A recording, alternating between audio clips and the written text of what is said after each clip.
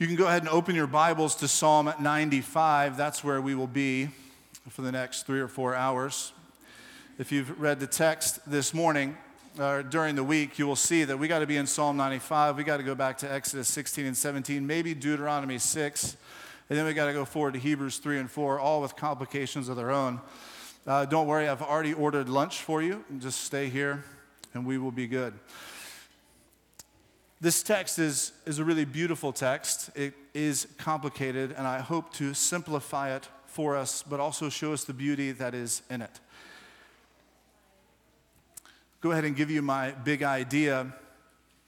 It's simply this, that because of God's mercy, we can worship with joy and thanksgiving in every circumstance.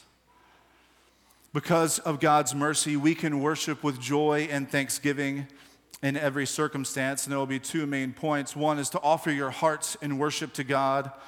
The other is do not harden your hearts against God. I don't really know what this means, but over the past couple of months, one of my bosses in particular keeps telling me this: there's always something in life to steal your joy. I don't know if he's planning to do something and just warning me or what. But I think he's right. When we think about our life, there are things that hold the promise of joy. Maybe we got a new job and we get there and it's not everything that we thought it would be. And so there's something that can steal your joy. And even if it's work that we love, there's parts of it that we don't. The holiday season is filled with things like this. There's the hope of joyous time with family, and then there's also the despair of time with family. These can be small things, just the annoying little things and idiosyncrasies of family that you haven't had to deal with in a while and you visited them. But they can be deeper than this. They can be greater pains, deeper griefs. The empty chair that was once filled by a family member.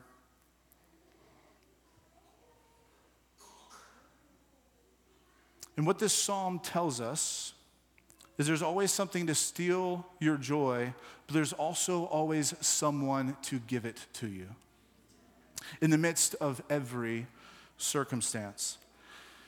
Now, before I get into it, I want to say quickly, that doesn't mean that we can only have joy. What do I mean by that? In the midst of those pains and those griefs, even as we celebrate and experience the pain and grief of the holiday season and the pain and grief in our own lives, inwardly, outwardly, in whatever circumstance we may have, the Bible says we can grieve. The Bible says that we can lament.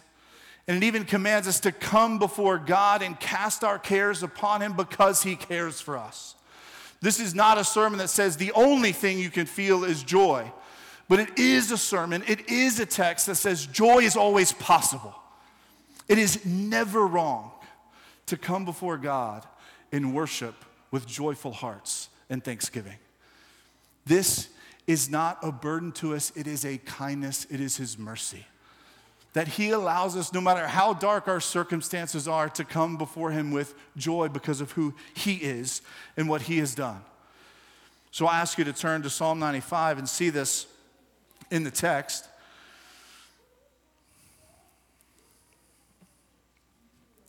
If you would stand for the reading of God's word, if you are able.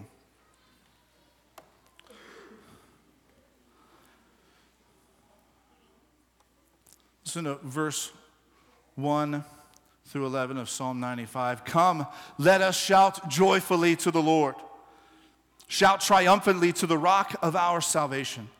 Let us enter His presence with thanksgiving. Let us shout triumphantly to Him in song. For the Lord is a great God, a great King above all gods. The depths of the earth are in His hand, and the mountain peaks are His. The sea is His. He made it. His hands formed the dry land.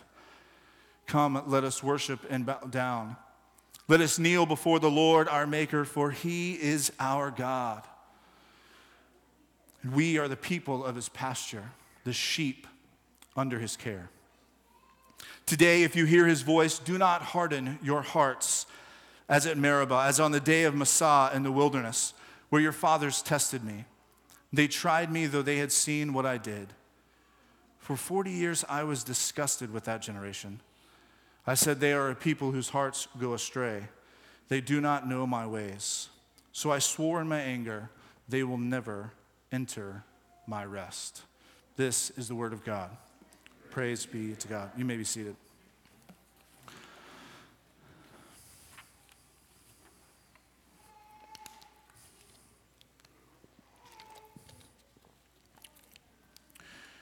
We can jump right in, and it ought not to be hard to see why I say that we can worship with joy and thanksgiving. It's clearly right there in the text.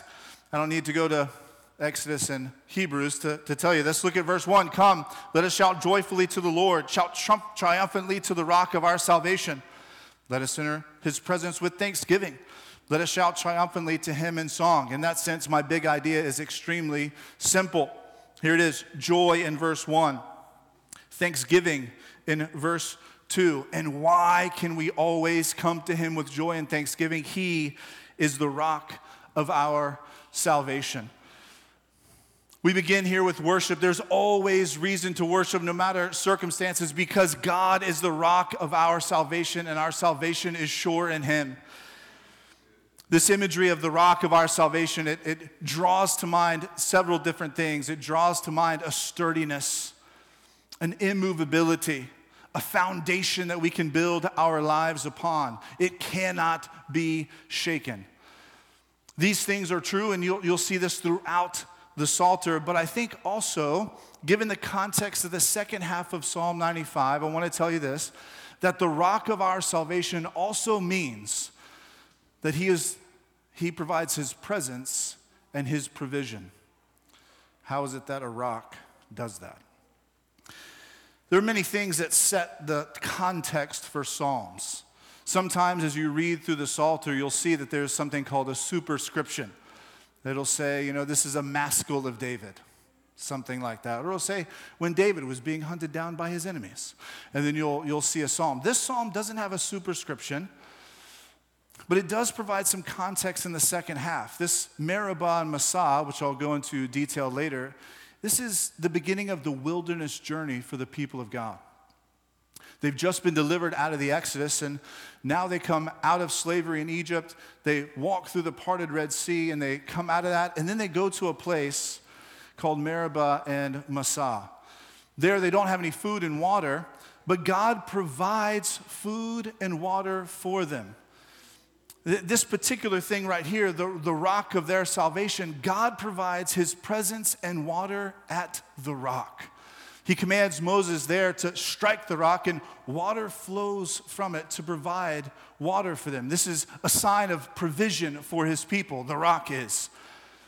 But it's also a sign of his presence. When God tells Moses to strike the rock, he tells him something else. Not just to strike it, he says, I will stand before the rock. The presence of God right there at the rock, and then his provision in the water. This here is telling us that we can be joyful and thankful in all circumstances because the rock of our salvation is sure. He's steady, he's immovable, and his presence is with us, and he will always provide what we need.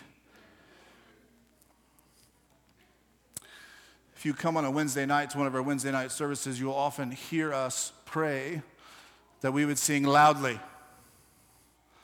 Right? And maybe you've never been in a church that does that, but it comes from things like this, texts like this that tell us to shout joyfully to the Lord. Shout joyfully. Shout triumphantly. Shout triumphantly later. This is a volume sort of thing. I've asked them to turn the volume up for me just so you can see it displayed. We do this in our songs as well. We often command one another as we sing to sing loudly to our God, to tell each other about how great our God is. Consider the first song that we sang, "Oh, great is our God." Oh, great is our God, so we should worship greatly. No song is too loud. You said it earlier. No orchestra too stately to hail the majesty of our King. So lift your voices loud as we sing. You may not have realized it this morning, but you've already lived in obedience to Psalm 95 verses 1 and 2 because we have sung loudly. One of my favorite things about being at NBC, of course, is all you people. But also when I get to sit up here and I hear you sing. It is a wonderful encouragement, and often I stop and I look around so I can hear the people of God singing the truth of God and who He is to my soul.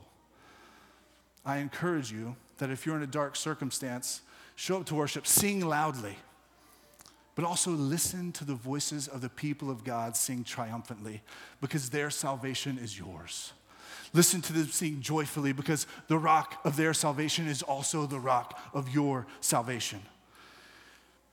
We can worship with joy and thanksgiving no matter the circumstance, because God is our Savior.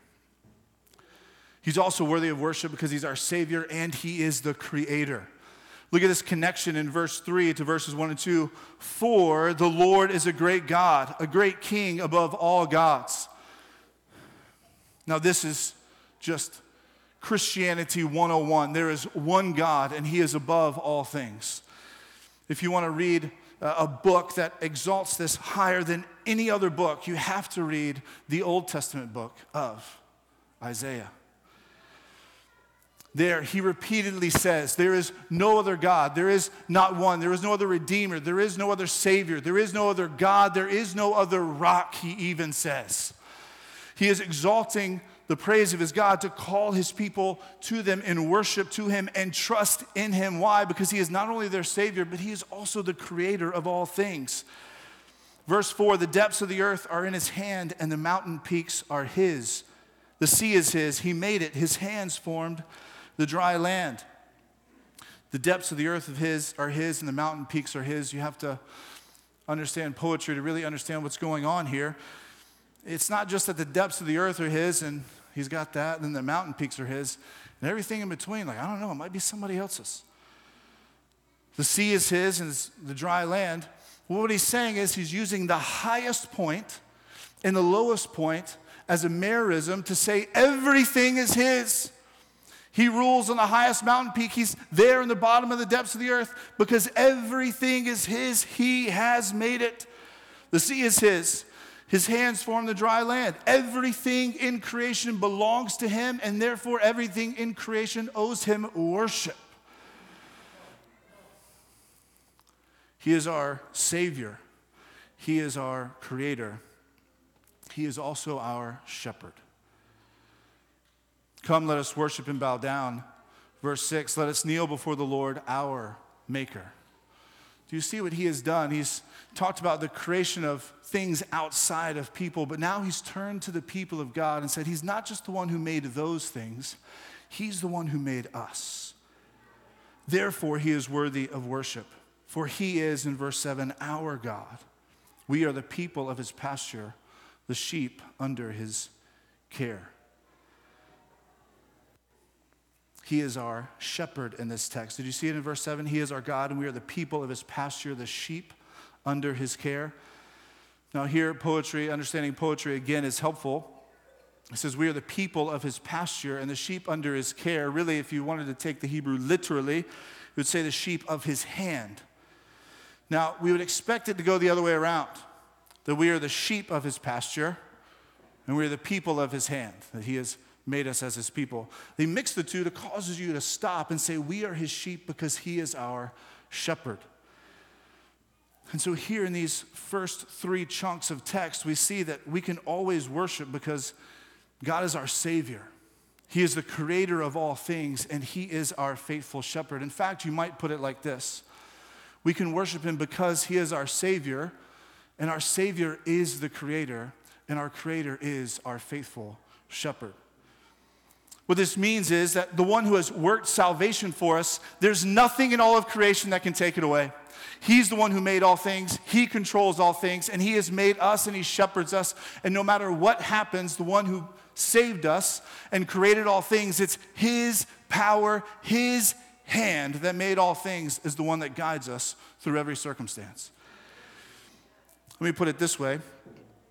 Part of the reason I've said because of his mercy, we can worship with joy and thanksgiving in every circumstance, is I don't know if you noticed, but in verses 1 through 7, those things will never change. verses 1 through 7, there's nothing about who God is and what he's done that can be undone by anyone else. So no matter whatever circumstance you're going through, you can always go back to Psalm 95, verses 1 through 7, and find a reason to praise our God. Not only praise him, but praise him with joy, praise him with thanksgiving, and praise him triumphantly, because whatever enemy you face, they cannot stand against the God who formed all things and holds you in his hand.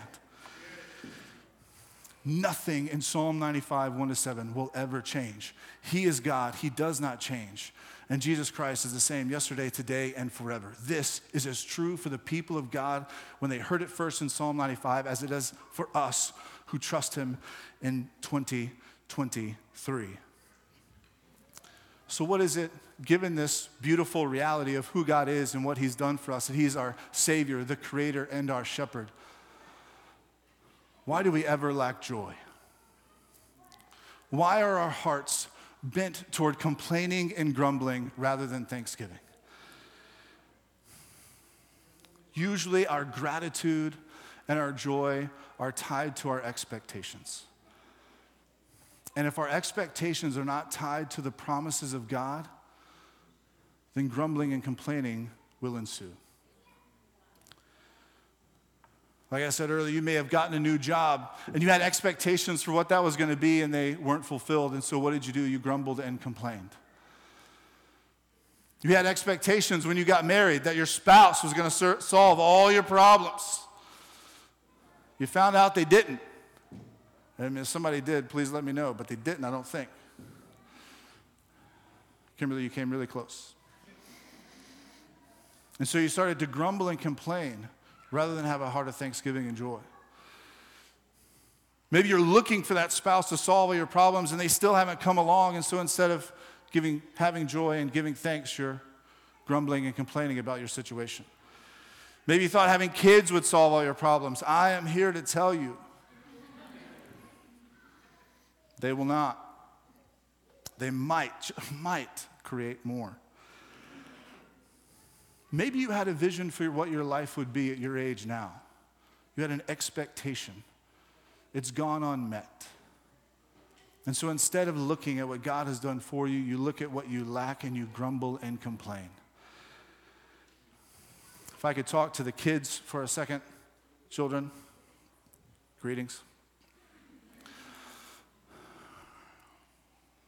It's just my kids. There's a couple back there. Okay, here we go. Do you ever grumble and complain? Yeah? Oh, we got one yes, a couple no's. I'm willing to bet that you do. I know most of you. I spend a lot of time with most of you. And it's usually because you want something and your parents might not give it to you. They may even say you can have something and they don't provide it. Your expectation is of one thing and you look forward with joy to this thing. It's a toy, it's a piece of candy, it's dessert, it's all those things essential for life that you need. And your parent says no. And so you grumble and complain. There are things you look forward to in life. You're probably really good at a few things. Maybe you're good at a sport. Maybe you can draw really well. Maybe you can sing really well at a young age.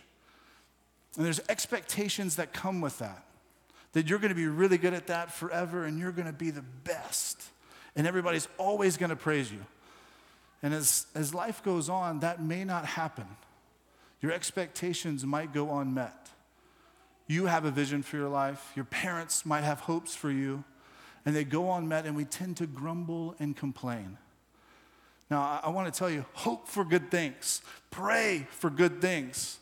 Pray that you would be really good at those things for a long time. Pray that people would see them and honor that and take joy in it, but it might not always go your way.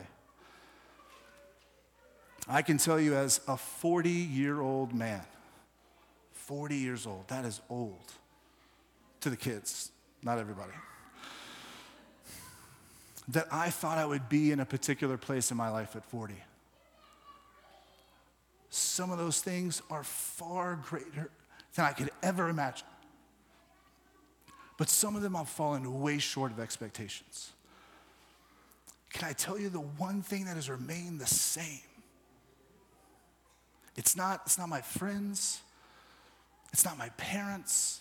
It's not me. That is not the constant that can bring me joy. If your joy is in those things, you will grumble and complain. But there is a God who made you, who formed you with his hands. The same hands that formed the earth itself and hangs the stars in place. And he loves you. And he wants you to set your expectations on him. Because no matter what you go through, whether it's good or bad, there's one thing that you can always bank on.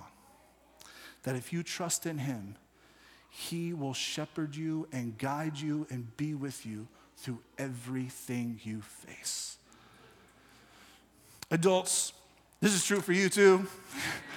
Right? Often the best part of my sermons is what I say to kids, because I have to, bring it down here.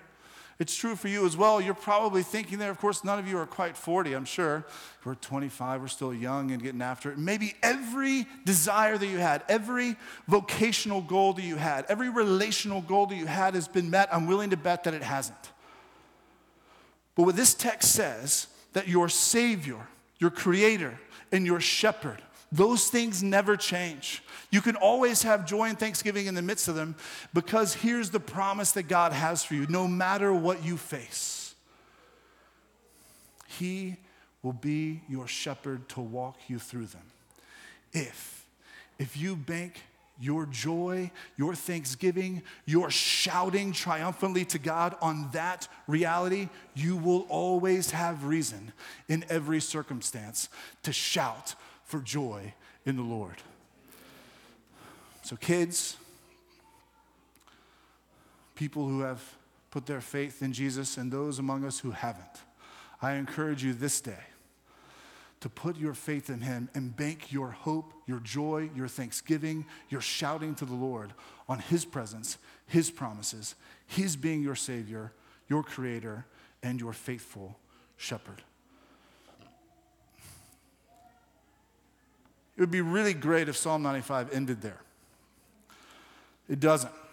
And it's even better. I can't say it would be great about God's word if it said something different. Pastor Joshua gave me the side eye.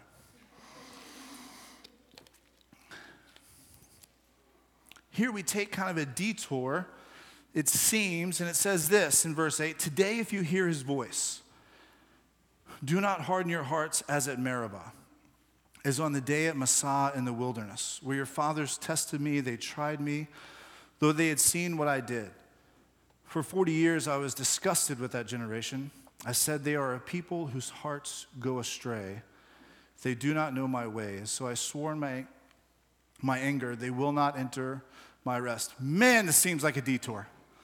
Where did it come from? Somebody just slap it on the end of it? Like, I don't know. I like these words. Let me just throw it on there. This is kind of the other side. He's commanded us positively, shout joyfully, triumphantly, with thanksgiving, sing loud songs to God because he's great. This is the other side of that. Do not harden your heart, right? Offer your hearts in worship to God, but now do not harden your hearts against God. And he gives a very specific example about not hardening your heart. He goes back to these places called Meribah and Massah. What is he talking about? In the wilderness, where your fathers tested me. Well, in order to go back to Meribah and Massah, we have to go back to the book of Exodus. I mentioned this earlier. I think it helps us understand the rock of salvation from earlier. But here in the book of Exodus, in Meribah and Massah, the people of God have just been brought out from slavery in Egypt. This is in fulfillment of a promise that God made to Abraham hundreds of years earlier. And the way that God did it, he didn't do it in secret. He did it in public display. God's people were in slavery for hundreds of years. He heard their crying and their groaning. And so he confronts Pharaoh, and he shows through 10 plagues that he is the King of Kings. He's greater than Pharaoh. He's God of gods. He's greater than the Egyptian gods. I think that provides part of the context for the first half of the psalm as well. And then what does he do? He brings them out. Then they face the sea. They can't cross it. And so what does God do through Moses? He tells Moses to take his staff, put it in the ground. The sea divides. Dry ground appears. Do you hear that in the first part of this psalm? The sea is his, he made it, his hands formed the dry land. This isn't just calling back to creation, this is calling back to redemption of God's people in the Exodus. That he gathered the seas on each side, and it says they walked across on dry ground. The Creator God is their Savior. He walks them through, and when they get on the other side, they do exactly what the first half of Psalm 95 says. Moses and the Israelites sing a song. The Lord is a warrior. He is our Savior. Miriam also writes a song about the Lord's greatness and that the fact that the chariot and their horses, the armies of the Pharaoh, have been thrown into the sea. The enemies have been defeated. God's people have been saved, and they exalt God in worship. And the reason we get to the second half of Psalm 95 is though they worship him in the beginning, they quickly turn their hearts against him. Because where they find themselves, they were in a land, even though they were in slavery, at least they had a house. But they walk out here, and now they're in the middle of the wilderness. And you know what they lack? Food and water. And so what do the people do? Despite the fact that they have seen the mighty power of God, greater than Pharaoh, deliver them from slavery, greater than the gods of Egypt, they say, what are we going to do now? It would be better for us to have died in Egypt than to bring us out here and die. And so what does God do? Well, they come to a place where there's some water, but it's a little sour. So he tells Moses to cut down a tree, throw it in the water, and the water becomes sweet for them to be able to drink. They don't have food, so what does he do? He provides for them quail, and then he provides them manna in the wilderness for what will be 40 years. Daily, he gives them something to eat. But quickly after that, the people go to another place, and there's not any water there. Now, at this point, you might expect, this is a God who has shown that he's more powerful than the greatest empire at the time, that he's greater than every other God that they've known, and he's provided food and water in the wilderness. You might expect they would then say, God, oh yes, God of gods, King of kings, Lord of lords, one whose sea is in his hands, and he forms a dry land. You certainly in the wilderness can provide us water, but they don't. They say the exact same thing. Lord, did you bring us now here to die? I mean, we made it here. We're going to die? No. All right, you brought us here. Now we're going to die out here? Answer, no. But here's what it says about them in Exodus 16 and 17. It says that they tested the Lord. And it says in Exodus 17 that they tested him by saying, is God really among us?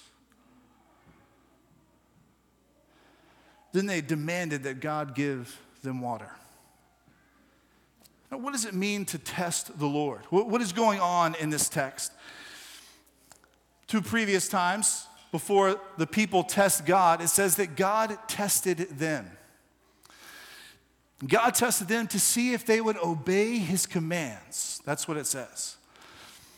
And as the people then turn to God, the testing of God is essentially turning the tables on God and saying, you tested us to see if we would obey your commands. How about we test you to see if you will obey our commands? We don't have water. Give us water, and in the way that we design. We don't trust you. We're in authority. In other words, essentially testing God is a battle of who's ultimately in authority and whose plan is better.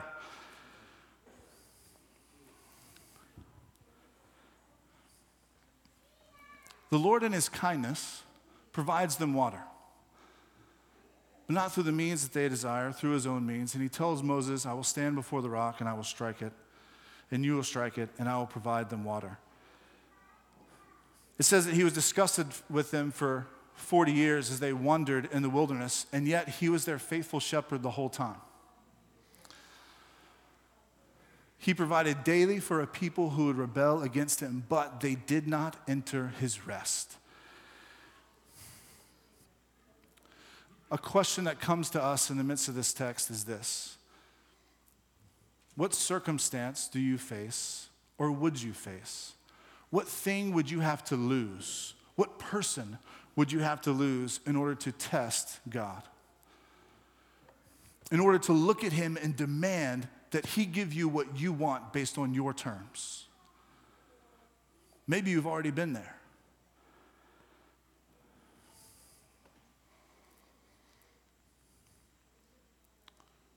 What this text reminds us of is that our hearts are bent toward being hardened toward him in our circumstances. And another key in this text is that it says this, where their fathers tested me, they tried me, though they had seen what I did. They knew what God was capable of, and they still tested him. They still said, you must live according to our demands. When we think about this, we have to remind ourselves of the first half of Psalm 95, that he is our Savior, that he is our creator, that he is our shepherd, just as the people in the Exodus should have known the same thing.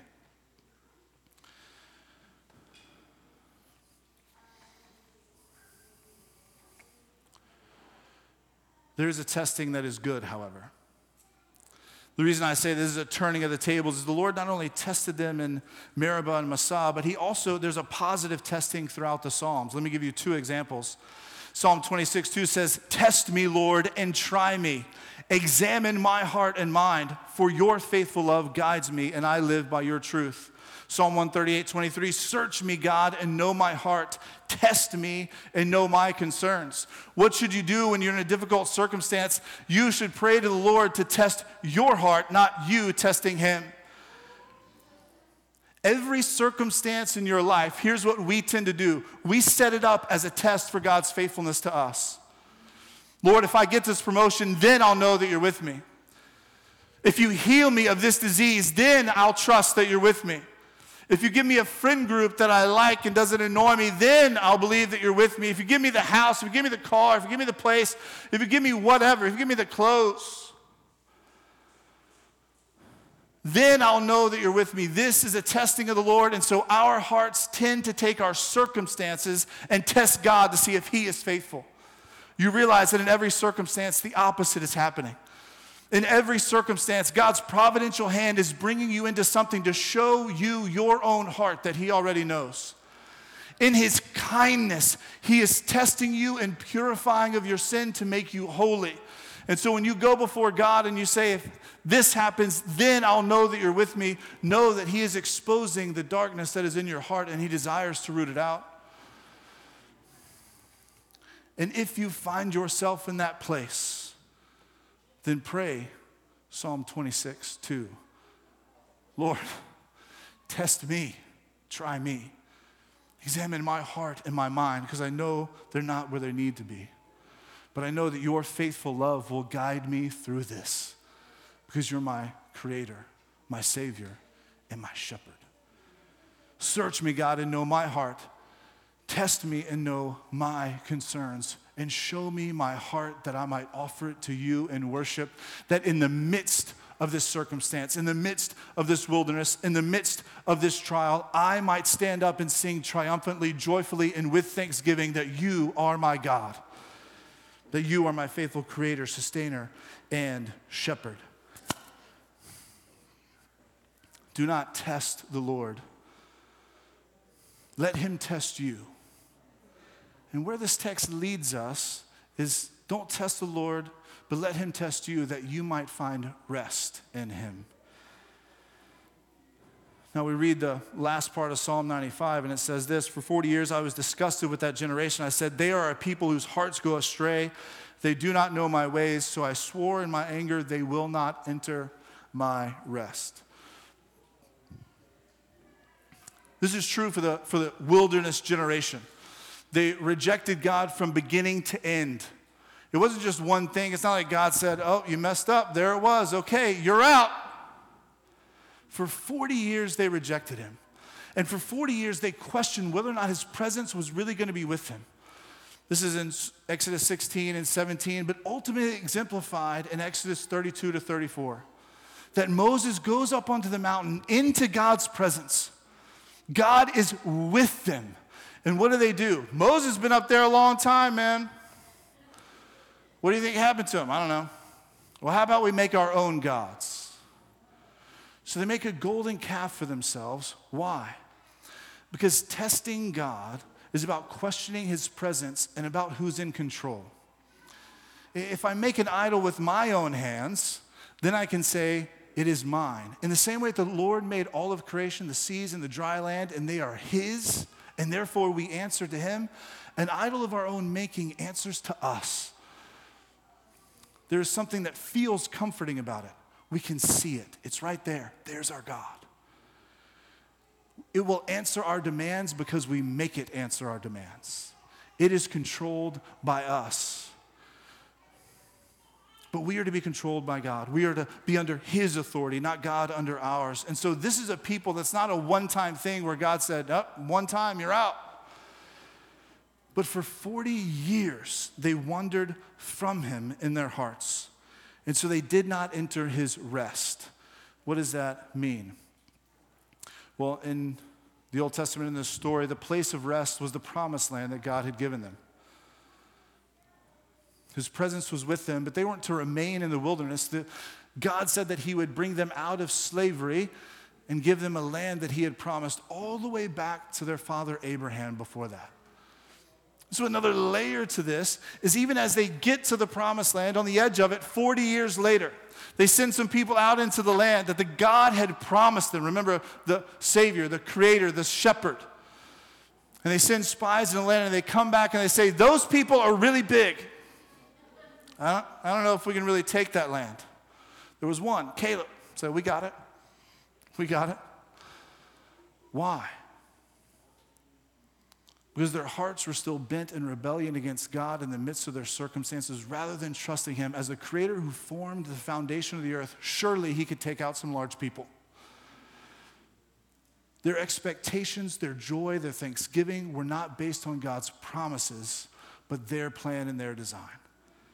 And therefore, they did not worship him with joy and with thanksgiving, and they did not experience victory, and therefore shout to him triumphantly.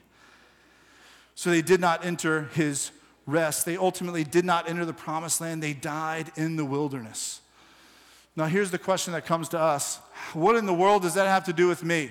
You've been thinking this for 45 minutes. What in the world does this have to do with me? Is this true of the new covenant believer? Is it true that I could have begun my journey with Christ, and on my way to being with him for eternity, somehow I nullify the promise? This is a good question. And I'm so thankful that the author of Hebrews in the New Testament answers it for me. This is what we read earlier in Hebrews 4. Pastor Joshua read it for us. And I want to be very clear up front. Let's just get right to it here in Hebrews 4. In Hebrews 3, the author of Hebrews quotes Psalm 95. What does it have to do with us? Chapter 4, verse 1. Therefore, since the promise to enter his rest remains, let us beware that none of you be found to have fallen short. Verse 2. For we also have received the good news just as they did, but the message they heard did not benefit them. Why? So here we are, same. We heard the message, they heard the message, but it didn't benefit them. Why? Since they were not united with those who heard it in faith. This is the difference between the people of God in the new covenant and the old. You could be in old covenant relationship with God without having faith in him. In the new covenant, the law is written on our hearts. The Spirit dwells within us, and we enter by faith. Therefore, if you sitting here this morning have put your faith in Jesus, you have entered the rest of God, and you will enter the new creation. He has made certain of it. Why? Because the Creator, your Savior, and your Shepherd has come into the world and secured his presence with you forever in Jesus. God himself, after his people denied him and they went into exile, he entered into the stage of history in the person of Jesus to take on our sin, to die on the cross, to be buried, then to rise again, to overcome sin and death, the darkest possible circumstance. And now he, that one, sits at the right hand of the Father, and he shepherds you now, and he will bring you home. You will enter the rest.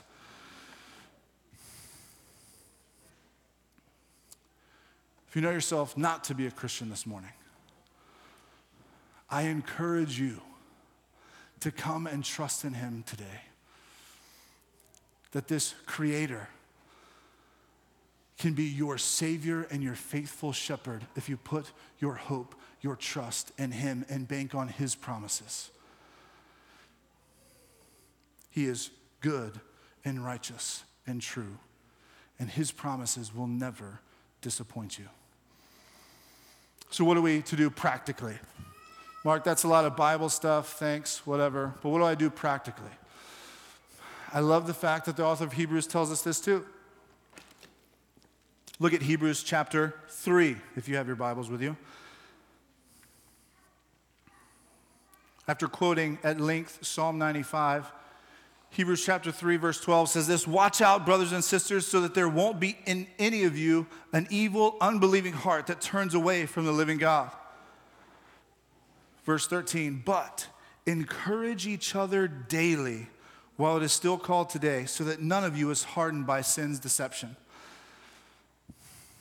Encourage one another daily. This is the practical application here that the author of Hebrews has for us. And I want to tell you this, that there are some of you that are saying, "But Mark, you don't understand my dark circumstance. You don't get it. It's deeper and darker than anything that you could possibly imagine." I want to say two things. One, that might be true. Two, the Lord knows it and he can carry you through it. Three, then let me know. One, as just a brother in Christ. Two, as one of your under shepherds in the church. This says, encourage one another. Go back to Psalm 95. You were never meant to carry it alone. Do I need to go back to Psalm 95 and read it for you? Look at all the plural forms of worship. This is not you by yourself gritting your teeth and making it through. Come, Psalm 95. Let us joyfully shout to the Lord. Verse 2, let us enter his presence with thanksgiving. Let us shout triumphantly. The depths of the earth are in his hand. Let me skip down. Verse 6, come let us worship and bow down. Let us kneel before the Lord our Maker. For he is what? My God? No, our God. He is our Maker. We are the people of his pasture. If you're sitting there and somehow you think that the circumstance that you have is too dark for you to make it through, it might be alone. But Psalm 95 and the author of Hebrews constantly tells us that we can do this together. Let us worship. So if you feel like you're trapped in a sin, in some secret sin that you can't get out of, and it's stealing your joy, you have reason to have joy this morning, because there's people in this room that long to carry that burden with you. They long to hear it and not to shame you, but to walk with you to the throne of God, to have help in the time of need. In fact, this is where Hebrews 4 ends. Look at this, verse 14 of Hebrews 4. Therefore, since we have a great high priest who has passed through the heavens, Jesus, the Son of God, let us hold fast to our confession, for we do not have a high priest who is unable to sympathize with our weaknesses, but one who has been tempted in every way as we are, but without sin. Therefore, let us approach the throne of grace with boldness, so that we may receive mercy and find grace to help in time of need. There's something about sin that the enemy convinces you that you can't share it with your brother or sister in Christ, and the word commands us, bring it to us and confess your sins one to another. The shame will drive you away from his people. The joy of the Lord and forgiveness of sin will drive you to his people. The enemy will tell you can't come and worship, not with that sin. And the Lord says, come and worship joyfully because of forgiveness of sin in Christ. Sing triumphantly over your sin because Jesus has crushed the enemy. So encourage one another daily. This is why we sing worship songs. This is why we pray through our membership directory. It's why we meet in small groups. It's why we should send texts. It's why we should make calls. You haven't seen somebody in the gathering for a while? Hit them up. Let them know we're here and we're praying for you. We want to carry your burdens with you. So encourage each other daily as long as it is called today. Second, be in the Word. It's interesting as the author of Hebrews goes through this unpacking Sabbath and rest for the people of God, that we rest in him now because we rest from our work and rest in Christ's work, that we look forward to the new creation.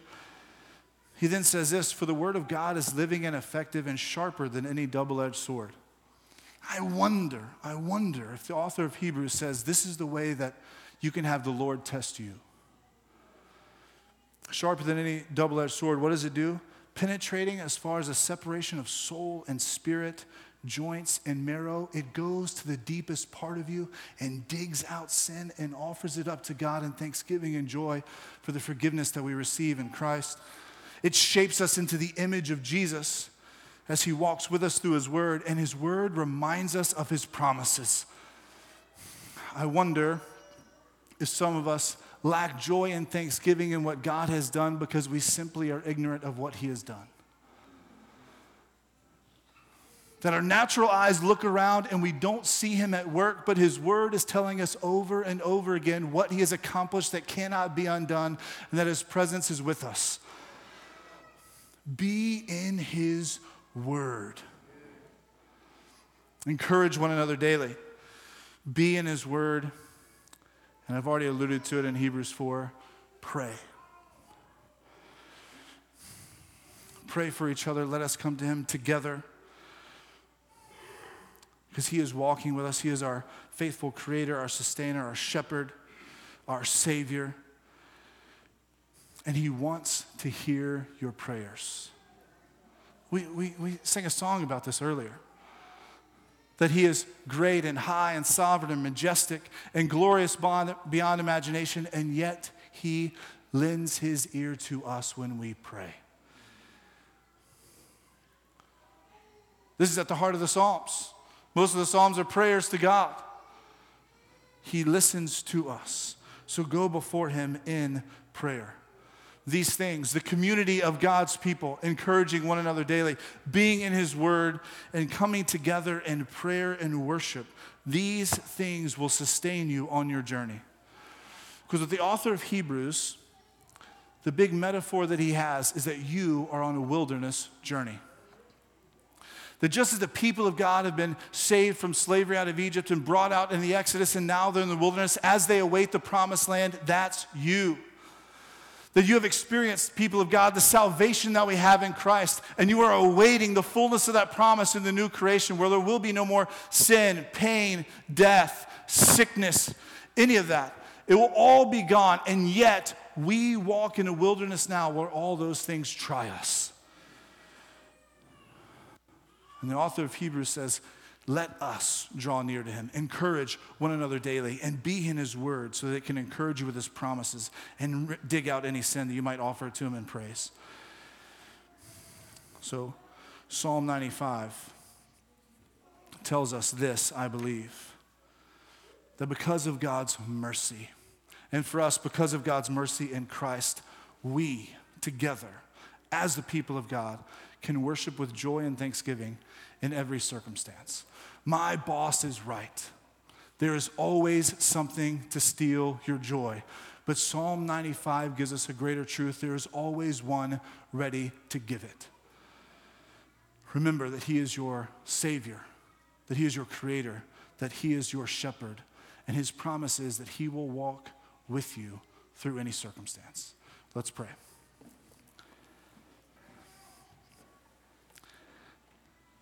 Father, we do thank you for your word. We thank you that it's true. We thank you that it reveals who you are and your promises to us. We thank you that in Christ we now have better promises. That because of the death and resurrection of your Son, the Creator, our Savior, and our Shepherd is Jesus. That his presence is with us and that he will never leave us, but he is with us to the end of the age. Father, we thank you that no matter our circumstance, that we have reason to rejoice. We have reason to give thanks, and we have reason to shout triumphantly. We thank you that you are faithful to your word, that you are the God above all gods. We pray now that as we sing, that we would honor the words of Psalm 95, that we would sing, in fact, triumphantly, joyfully, and with thanksgiving, because your mercy is more than our sin. Your kindness is more than our circumstance. And your presence will never be taken from us. We pray all this in Christ's name. Amen.